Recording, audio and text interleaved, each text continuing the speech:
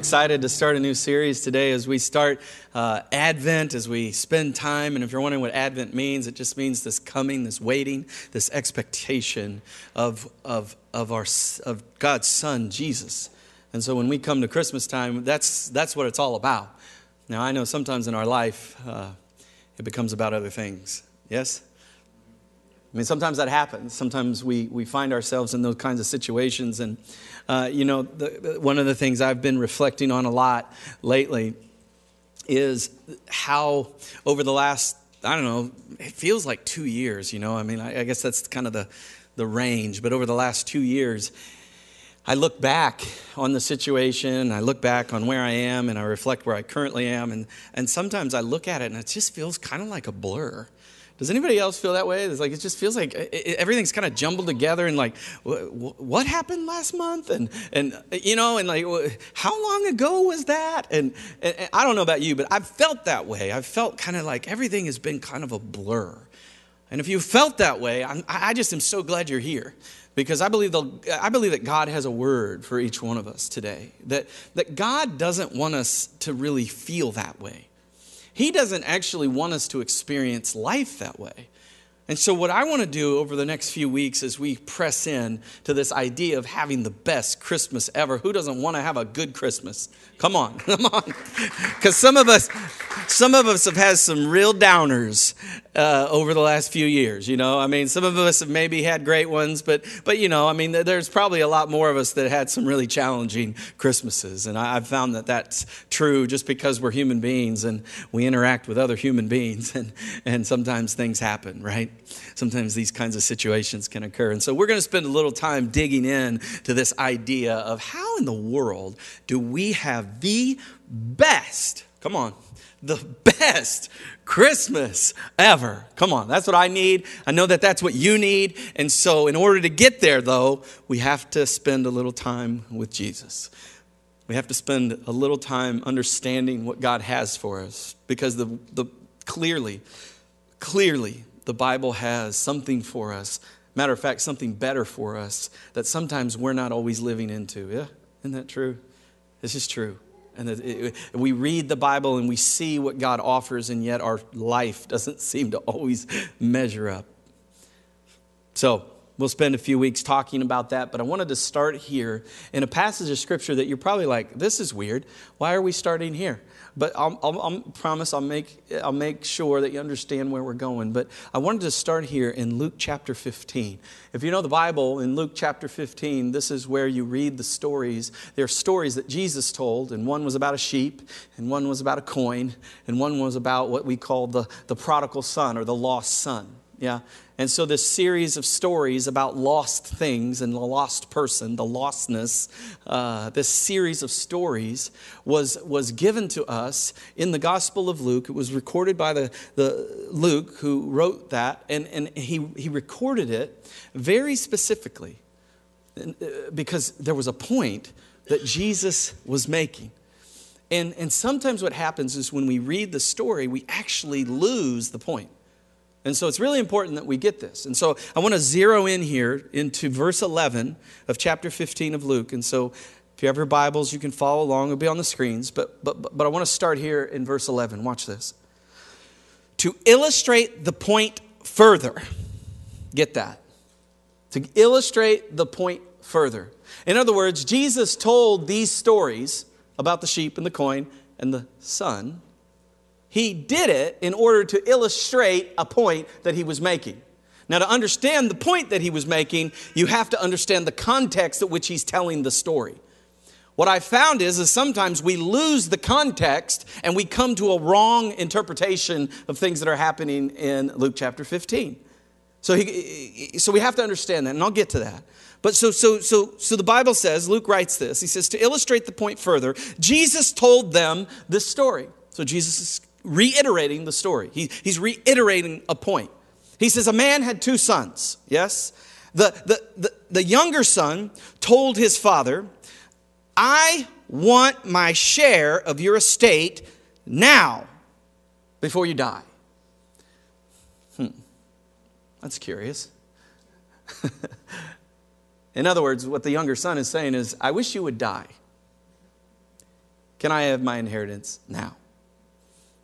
Now, if my son said that to me, you guys know me, I'd probably tell him to get out of my presence and pick up a shovel. Go do some work, kid. But watch this. So the younger son says to the father, and the father responds. And I can't even get my brain around this. The father says, so the father agreed to divide his wealth between his sons. What? And so here's the picture. You have the younger son, one son, who leaves and takes his inheritance. You have another son who stays in the father's house. You get it? So there's a son that leaves and a son that stays. And so when the Bible says to illustrate the point further, what is the point?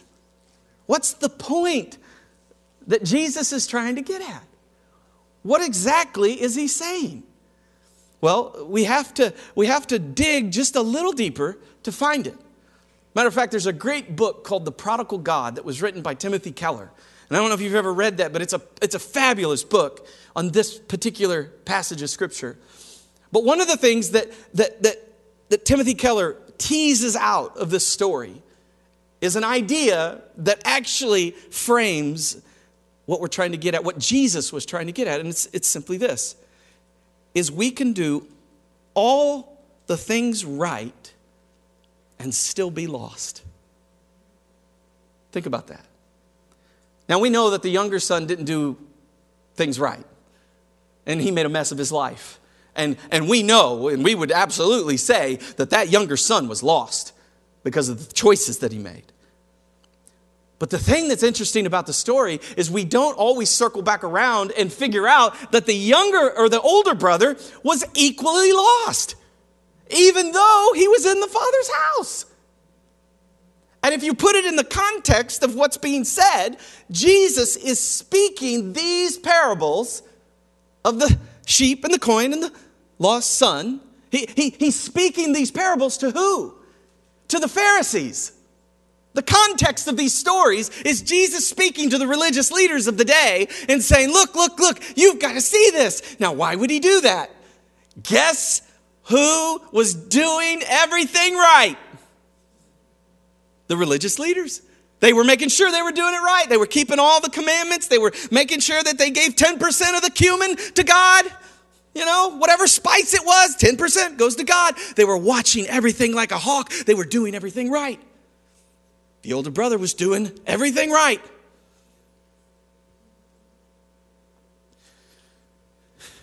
And yet Jesus is clearly trying to help us to see that he was lost, though. And I'll show you. It wasn't just that the younger brother, who had made a mess of everything, was lost. It was actually that the older brother was lost too. That both the older brother and the younger brother were equally lost. And one of them got lost by doing it right, and one of them got lost by doing it wrong. Isn't that interesting? Listen to this. We fast forward into the story, into Luke 15:25. And so we jump over the lost son or the younger brother, because we've spent a lot of time talking about him over the years. We don't spend as much time talking about the older brother.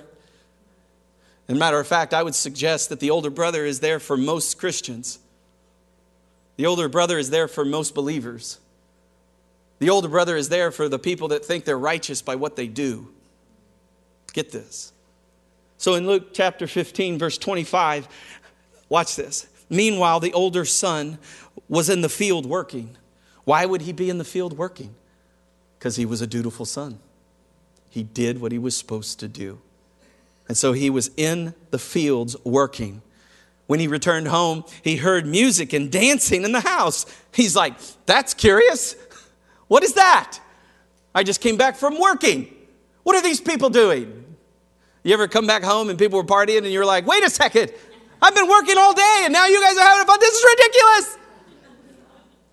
So he sees the dancing, or he sees the dancing, he hears the singing, and he asks one of the servants. He says, what in the world's going on? He says, your brother's back. and your father has killed the fattened calf. We are celebrating because of his safe return. Now, I know you guys would be like, yay! But that's not what the older brother does.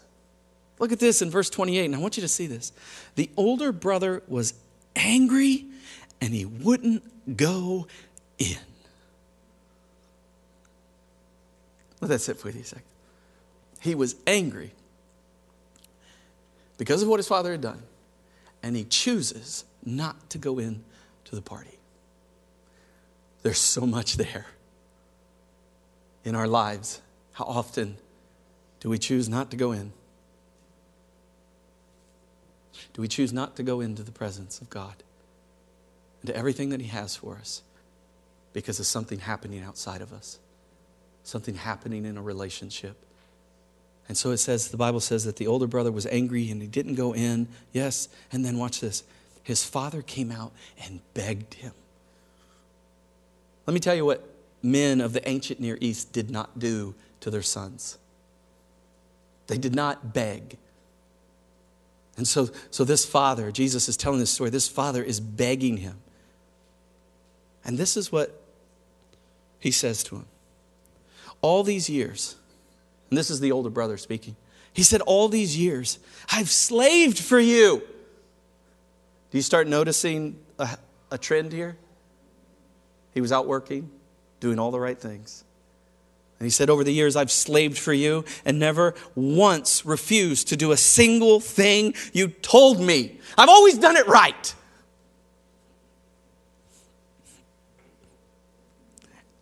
And all this time, you never gave me even a young goat.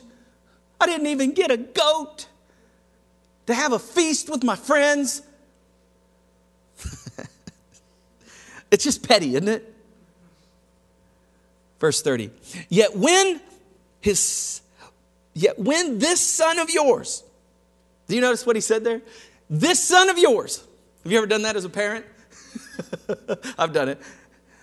Sweetie, your daughter has done so-and-so. It's almost like you avoid claiming them. So the older brother says, this son of yours, father, has come back after squandering all of this money on prostitutes, and you celebrate him by killing the fatted calf. Verse 31, his father said to him, look, dear son. I love that. He doesn't say, you ungrateful. He calls him dear son. Because again, what you have to see is that God is in this story. The Father is God in the story. And I love that when we're throwing temper tantrums, when we're saying back to God, do you not know what I've done for you? Huh? Anybody ever done that one? I've followed you, I've been faithful, and yet I'm here. Or maybe we've been more of the son that said, I wish you would die, and left. And maybe you're back here today, and it's the first time you've even been in the house of the Lord in a long time. And here's the point, is that all of us can be lost. All of us can be lost, but God wants us to be found. That's why he did what he did at Christmas. And so look, he says, dear son, you have always stayed with me, and everything I have is yours. Everybody say that. Everything I have is yours. So, the older brother lives in the house of God, house of the Father, and everything is his. So, if that's true, then that means he probably could have just went to the father and said, hey, Dad, can I get a goat? I sure would like to have a party with my friends. And then he would have said, sure, son. Thank you for being so faithful and working so hard. Here's your goat. It's not what happened. It's not what he did. And yet the Bible says that everything I have is yours. The Father tells the Son that. And then watch this. We had to celebrate this happy day. And why did we have to celebrate this happy day? For your brother was dead and now he's come back to life. He was lost and now he's found. And because I'm the father of the house, I'm for both of you. I'm for the one that was lost, and I'm for the one that is in the house and actually equally lost but doesn't know it. I'm for you. And I love you. Dear son, dear daughter, you starting to get the point? Is that we can be lost and do all the right things, and we can be lost because we did all the wrong things. Now, what in the world does that have to do with having the best Christmas ever? Well, let me show you. See, the older brother had proximity, but he didn't have presence. Let me show you. Say it again. The older brother had proximity, but he didn't have presence. In other words, he was living in the house. He was close. He was in proximity to the Father, okay? But he chose not to go in. Can you imagine? You're living in the house with the Father, and just down the hall is his presence. And all you have to do is walk out of your miserable little room. All you have to do is put your anger aside for a moment and walk down the hall and open the door because you're a son of the Most High. You could walk right in. You don't need an appointment. You don't have to call in the phone, call ahead. Dad, I'm on my way. No. You just show up because you're a son. And here's the point. You're a daughter. Here's the point, is that you literally can be in proximity to God and still miss his presence. Still choose to not have his presence. Some of us are in proximity. All of us are in proximity to God right now. He's here. Whether you know it or not, he's right there. Where? Right there. Right next to you. And all he says to you is, you're close, but you got to reach for it. You got to choose to come into my presence. In the middle of that situation you're in right now, you have to choose to come into my presence. In the pain you're in, you got to choose. In your anger down the hall, you got to choose. Will you come into my presence? Will you walk down the hall and come into my presence? And the moment you do, come on, hear me. The moment you do is everything that the Bible is talking about, the peace and the joy that you want, it's right there. Where? It's in his presence. And so the moment we understand this important truth, what happens is we reject the idea that we are going to be the older brother. We reject the idea that we're going to be the younger brother, and we're just going to decide to be sons and daughters of the Most High God. Recognizing that in his presence is everything we need.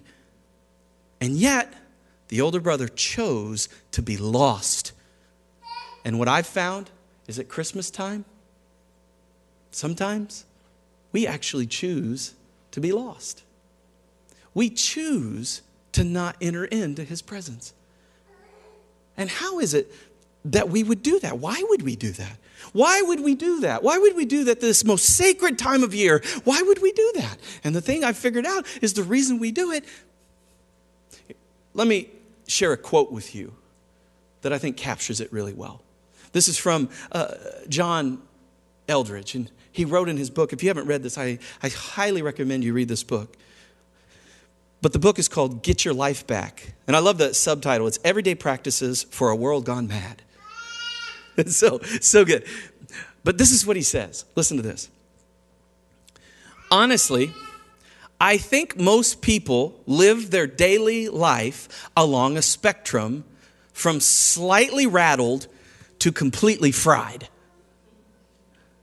You get it? So we're all living on a spectrum, and he says that the spectrum we're living on is slightly rattled to completely fried. Do you notice that on the spectrum is not peace? On the spectrum is not joy. That's not even entered into the equation, because the spectrum we're on is slightly rattled or, all the way on the other side, completely fried. So this is what I suggest to us today, is that one of the reasons that we don't enter into his presence, even though we have proximity, is because of our pace. And the pace of our lives is actually what interrupts the presence of God in our lives. Our pace is keeping us from the presence of God. Now, I know when I say that, there are some of you that say, well, yeah, but what in the world am I going to do about that, Pastor? Almost like we're passive in it. Like we just kind of wandering through life and being pushed over here. And like we're in a pinball game, you know? Anybody remember what those were? Some of you younger people? Just the balls just being poing and poing and poing. Just back and forth. And that's how we live our life. Being told what to do by the things of this world. And I just want to say to you, you'll never fully enter into what I'm talking about until you figure out that's not what God's plan is for your life. And not just is it not his plan, but you have to participate. So what in the world are you going to do? What are we going to do in order to have the best Christmas ever? Because everybody wants to have the best Christmas ever. So do I. You too. Everybody. But in order to do that, there's some things that we have to do. There's some things that we have to commit ourselves to. And here's the big idea, is that we have to intentionally break. We have to intentionally break in order to have the best Christmas ever. We have to break. What does that mean? Well, you know what a brake is. If you drive, you push your brake. You just brake. And when you push your brake, what happens? You begin to stop. You begin to slow down. Now, if you push it really hard, what happens? Wah! Push it kind of slightly and slowly down. Right? Now, if you're in the snow, what do? You pump your brakes. Right? Like if you're on ice, you don't slam on them, because if you slam on them, you're like, woo, which is counterintuitive. You're like, because you're about to go into a wall, and your partner's like, ah! You don't, and so it really freaks you out if you've ever been in a situation where you're like supposed to pump the brakes, but yet if I don't put the brakes on, we're all going to die, right? So you get it. And so here's the point I'm trying to say is some of us need to, this Christmas, start to brake. We need to pump the brakes. We need to start to recognize that our life is in a spin. That our life is out of control. That we are actually losing it, even though we attend church. See what I'm getting at? And in order for us to experience the best Christmas ever, we've got to start breaking. We've got to start breaking properly because God wants to help us. And so here's the first idea I want to share with you. It's important. You got to start breaking for reflection and learn to linger. You have to start breaking for reflection and learn to linger. See, some of us are like, no, I'm not good with that. I don't like it. I prefer to be going at a particular pace. Yes? Some of you? Yeah, I'm that way. I like to move at a certain pace. I enjoy the pace. I like to be moving fast, feeling like I'm doing something good. And you know what I mean? Like, it just is true. I love it. And what happens is you move at this pace, and then what happens is you end up losing your joy and your peace because you're moving at that pace. And if you've ever been on that pace, like me, you know exactly what I'm talking about. Now, some of you are a little better than me. You maybe slowed down a long time ago, and you're able to kind of stay in that moment. But here's an idea. Have you ever noticed on streets, not all of the streets are straight? It's true. Like you go out, you're driving on a street, some of the streets are straight, but then you look out and you notice, well, that one's curving. So there's a curve coming up, right? And they have a little sign, right? Remember? And the little sign says curve. And the curve, well, it doesn't say curve, but you know what I'm talking about. There's a sign that says curve coming. And what does it say on the sign? There's usually a little speed limit, right? And so the curve's coming and it says, oh, hey, you need to slow down to about 15 or 20 miles an hour as you go around this curve. And what do all of you do? You don't slow down. You're like, thank you for the suggestion. Thank you for the suggestion. I know what I'm doing. And so you take the curve. And what's really sick is as you go around the curve, you prove to the sign that you know what you're doing because you took the curve and nothing happened bad. Right? So, true story. I live out in High Ridge, and there's a back way to my house. I think it's called Hillsborough Road. Hillsborough Valley Road. If you've ever been on this road, if you're out of the context, you can Google it. But this road is very windy. Okay, it's ups and downs and winds around, you know. But as you get on the road, there's a point in the road where there's a suggestion. And the suggestion is that if you're going to drive on this road, you need to be traveling at about 15 miles an hour. Have you ever driven 15 miles an hour? It's awful. There are human beings that can run faster than 15 miles an hour. This particular day, I was driving on this road, and the person in front of me was being a very dutiful citizen, and they were driving 15 miles an hour on that road. And I was behind them. Now, I didn't particularly enjoy being behind them because they were following the directions, and I knew that you didn't have to do that to survive. I had already proven it to myself. And so I'm driving on the road, and I'm behind this person, and there's just part of me is like, why are you doing this to me? I mean, did you wake up today to somehow ruin my life? Like, is that your goal? That literally, they woke up, they're like, today I'm going to follow all the directions. I'm going to follow all the rules, and I'm going to do exactly what the rules say. And they were doing 15, and I'm doing 15, and I'm going crazy. And it's even worse. Behind me is everybody else, and they're mad at me. And I'm like, it's not even me, it's that person. And there's this line backed up on Hillsborough Valley Road. And I'm so frustrated. You ever been there? And my point is that sometimes what happens is God puts a curve in our life. God puts a slowdown in our life. God puts a sign up, a suggestion. And we can choose to either take it fast or take it slow. But what I've found being a pastor for many years is a lot of times we just take it fast and we just keep on going. And God put that curve there for a reason. And whether that curve's there because God did it, or whether that curve is there because the enemy was busy, or I don't know why the curve showed up. The Bible says that the devil will dig ditches in front of us. That happens. And so there's going to be curves. The question is when they show up, what do you do with them? What in the world do you do? Well, my friends, you should do exactly what the Bible tells you to do, and that is slow down and be with Him. Get in His presence because you're going to need it. You may make it through that first curve, but the next one coming is going to get you. Because we get bolder, don't we? We got around. Oh, I got around it.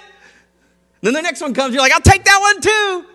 But I tell you, when you get going, there's a place on that road that I was just talking about that you think you've got it. And it turns quick in certain places. And I've actually went off the road because of it. And it's such a good example of how we take one curve and we think we're fine. And it builds our strength and like, I can move at this pace. I've got it. And then a curve shows up and you end up in the ditch and then you're mad at God. And God's like, wait a second, hold the phone. You were in proximity to me. You just didn't come in. And so you're willing to come in. See, that's what I want for us. That's how we have the best Christmas ever, is we actually learn to slow down and reflect and linger and be with God. I love this story in Exodus. Perhaps you know the guy named Moses, Well, Moses had somebody that helped him named Joshua. And in such a great place. Listen to this. In Exodus 33:11, inside the tent of meetings, which was the place that Moses would meet with God, the Lord would speak to Moses, listen to this, face to face, as one speaks to a friend. Isn't that cool? I love that image. Then watch this. Afterwards, Moses would return to the camp, but the young man who assisted him, Joshua, son of Nun, would remain behind in the tent of meetings. In other words, he would linger. He would stay in the presence of God. He would be there. So Moses would go back to the camp after meeting with God, and he would stay there because he knew he needed more of the presence of God. And my friends, I think he knew because he knew where God was taking him. At some point, he would be the guy. Like it was Moses, then Joshua. And it wasn't just Joshua. It was Joshua leading the people into the battle. And I think he knew he needed to linger. I think he knew the battle was coming. I think he understood that a curve was going to show up. And at the end of the day, he stayed in the presence of the Lord, because when he stayed in the presence of the Lord, he had everything that he needed right there. And he was able to learn from God. He was able to be in his presence. And so Joshua stayed behind to linger because he knew he needed it. And I just asked you this question at Christmas: do you need it? Do you? Oh, I know you do. But are you willing to reflect and linger? Are you willing to break? There's this great story, similar kind of story in the New Testament, and you've probably heard it, but this is in Luke chapter 10. Her sister Mary, come on, sat at the Lord's feet listening to what he taught. Now you're like, oh, that's cute. Isn't that a beautiful picture of Mary just sitting at the feet of Jesus? And I suspect everybody's looking at her do it, and they're just like in awe of her behavior. Well, her sister was not. In verse 41, but the Lord said to her, verse 41, we see the contrast of Martha in the story. So you have Mary sitting at the feet of Jesus. You have Martha doing all the things that you're supposed to be doing, right? When a guest comes over, you're doing this and this and this and that and making sure that. And here's the thing. It wasn't bad things. It wasn't bad that she was caring for people. It wasn't bad that she was being hospitable. It wasn't bad that she was cooking turducken. They probably didn't have turduckens back then, guys. But then watch this. So this is the contrast. And then Jesus says this. But the Lord said to her, dear Martha, oh, dear Martha. I like that he doesn't say, hey, woman. Right? It makes me think about the Father saying, dear Son. And so Jesus says to Martha, who clearly is out of bounds, he says, dear Martha, you are worried and upset about all these details. Let me ask you a question. Are you upset about all the details? Like at Christmas time, do you get upset about all the details? Do you find yourself getting freaked out, twisted, contorted, anxious, worried, anger? You know, I mean, is any of that? Do you find that peace and joy start to leave your body at Christmas time? Not because the presence of the Lord isn't there, but because of your own expectations. But because of what you have deemed important. And yet, at no point did you say, God, what is important? I mean, the culture has told me what's important. I need to make sure I go to Black Friday and punch someone. Right? I need to make sure that I do X, Y, and Z. If I don't get a present for everybody, if I don't do this, if we don't do that, if we don't do this, what happens? What's going to happen to me? What's going to happen to them? The whole thing is going to be ruined. And yet Jesus says, you're upset and worried about all these details. And then watch this. He says, there is only one thing worth being concerned about, is what Jesus says. Only one thing. And he says this, Mary has discovered it, and it will not be taken away from her. What is it that she discovered? She discovered freedom. She discovered his presence. She discovered the point of Christmas. See what I'm getting at? That she discovered the right thing, and Jesus affirms Mary and says, Martha, you're out of sorts. And she's out of sorts not because she did a bunch of bad stuff. She's out of sorts because she was doing all the stuff.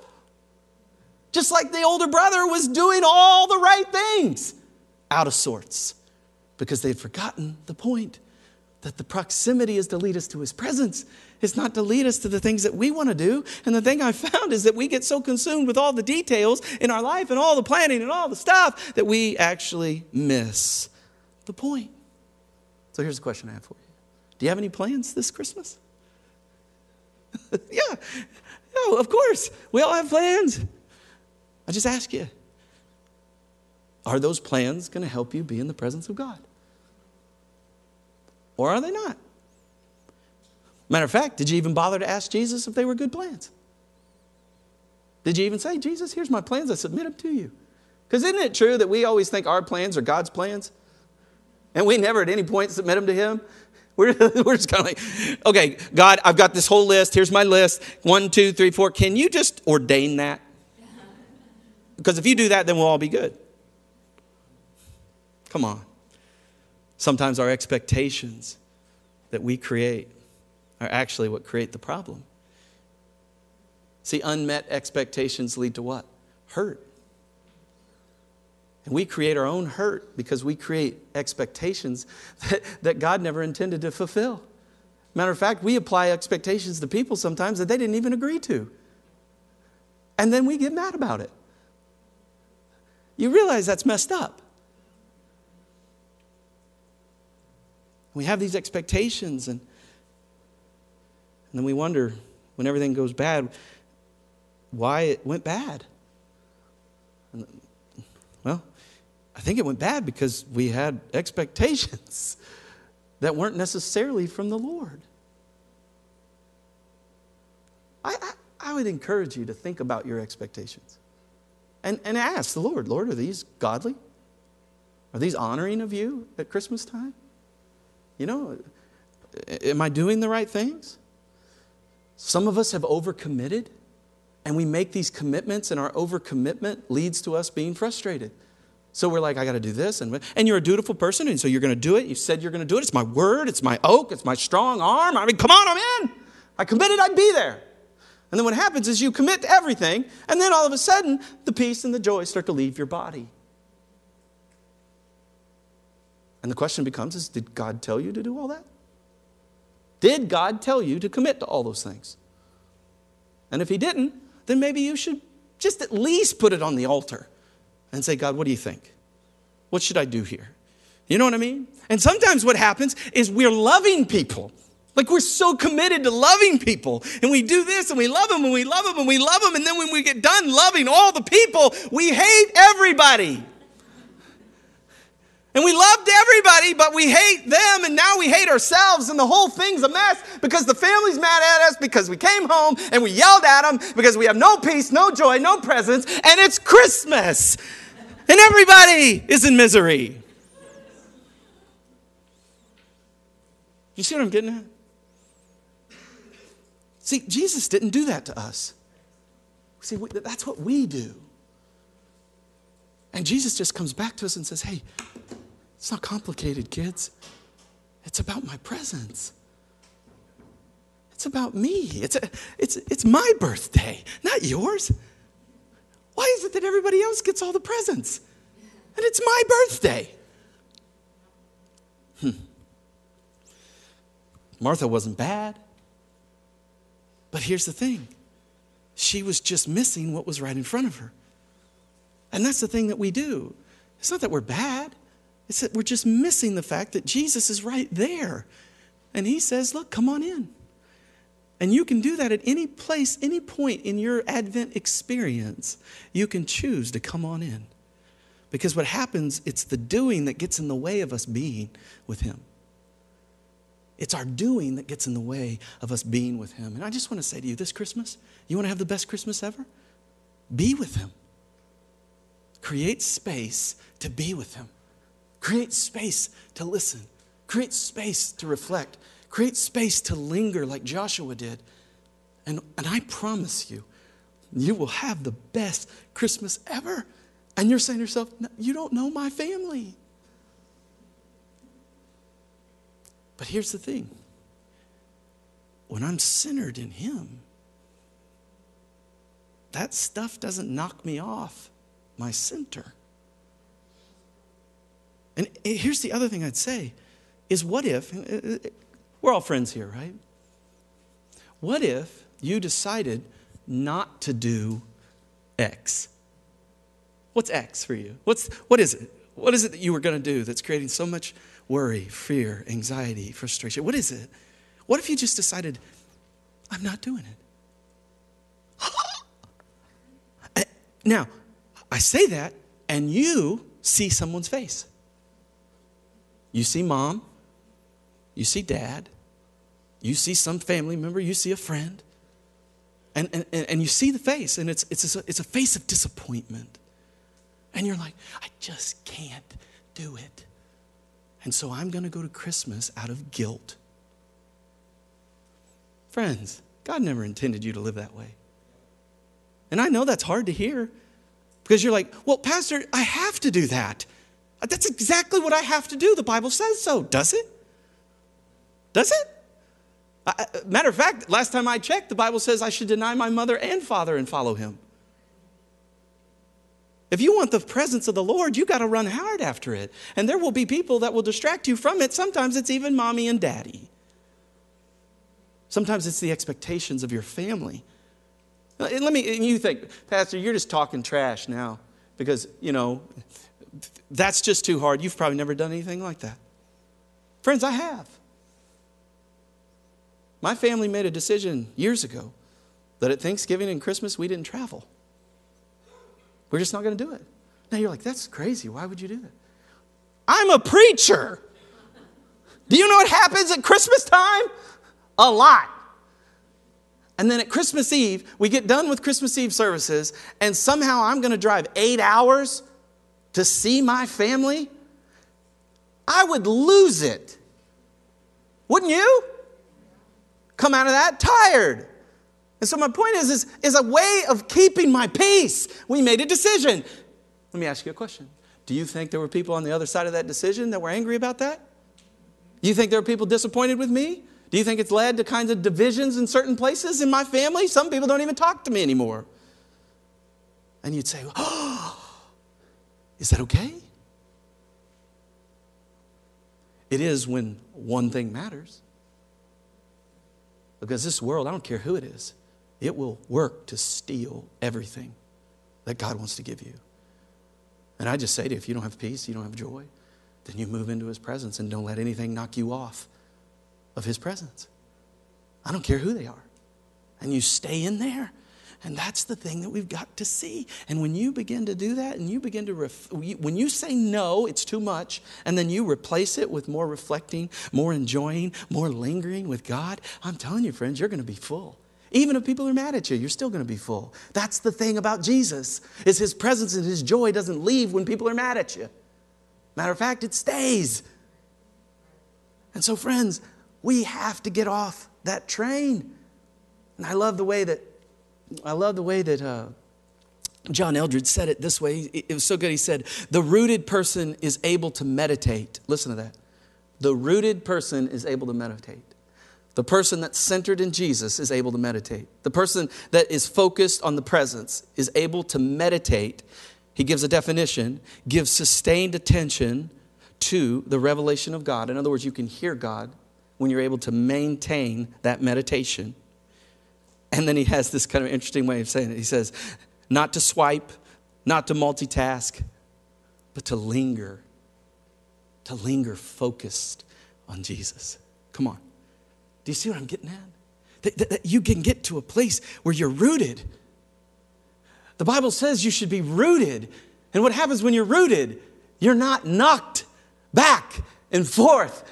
How often does the Bible say that God doesn't want that for you? God doesn't want you to be tossed back and forth by the things of this world. God wants you to be rooted. And when you're rooted, that wind, that storm, that tempest, that person is not going to knock you off. You're going to be rooted. So at Christmas time, you want the best Christmas ever? Then you get rooted again. And don't let anybody take it from you. You spend your days over the next few weeks just loving Him again. Love Him again. Spend time with Him. Slow down and enjoy His presence. And then finally, my last thought is this. Don't forget to keep Jesus in focus. Let me show you a picture. Look at this.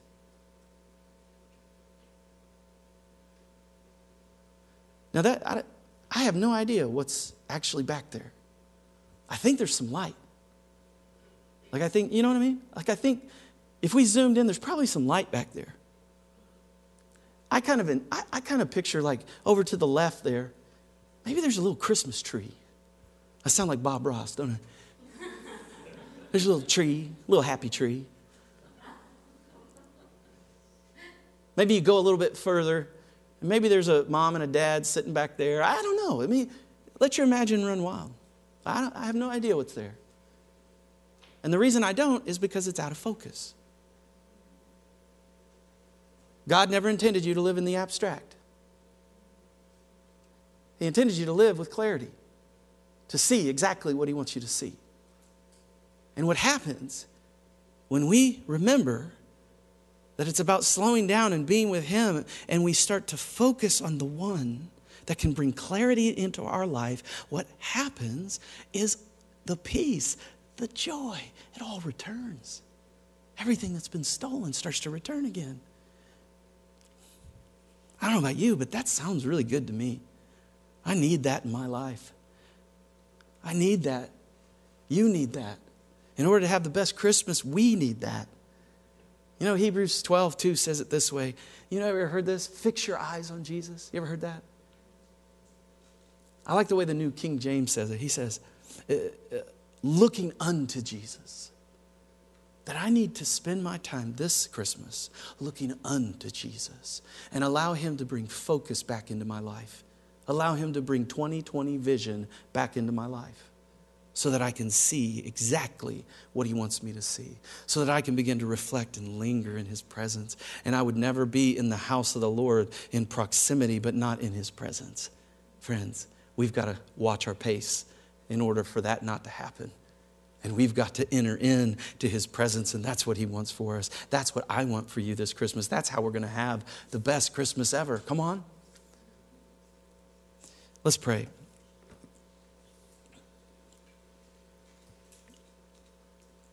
God, I thank you for your presence among us. The truth is, you're always here. We just don't always recognize it. You know, like Martha, so often it's right in front of us, but we don't see it. But Lord, we're here for a reason. Not because we need more of the world, but because we need more of you, and that's why we're here. Each one of you are here for that reason. You need more of God, and you know it. Each one of you online are here because you know you need more of him.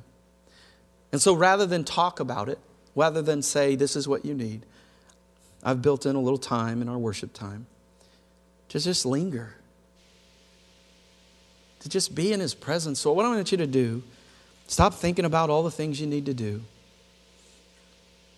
Just for a moment, would you be willing to open yourself up to just a moment of lingering, just to be in his presence, to hear his voice again, to slow down, to watch your pace? Because his presence is here. We just have to choose to enter into it. So my heart for you right now is that you would remove every distraction, every care that you have, and that you would just be in his presence again and allow him to fill you with his power. Allow him to fill you. Because the truth is, nothing else matters. All the things we try to create, it just doesn't matter. Because really, only one thing matters. And it's him.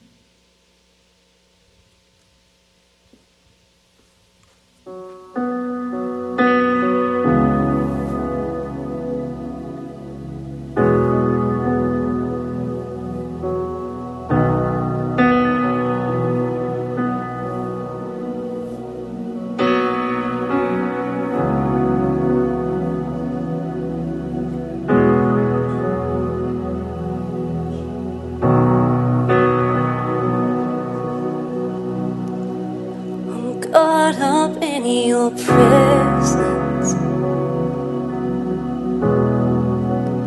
I just wanna sit here at your feet. I'm caught up in this holy moment, I never wanna leave. Oh, I'm not here for blessing. Jesus, you don't owe me anything more than anything that you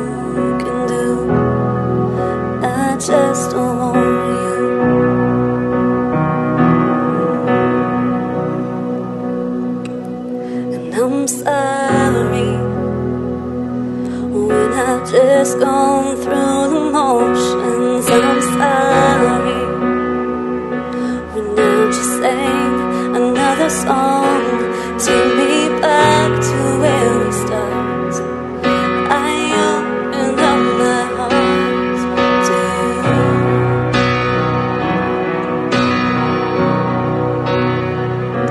And I'm sorry when I've come with my agenda. I'm sorry when I forgot that you're enough. Take me back to where we started. I open up my heart to you. I'm caught up in your presence. I just wanna stay at your feet.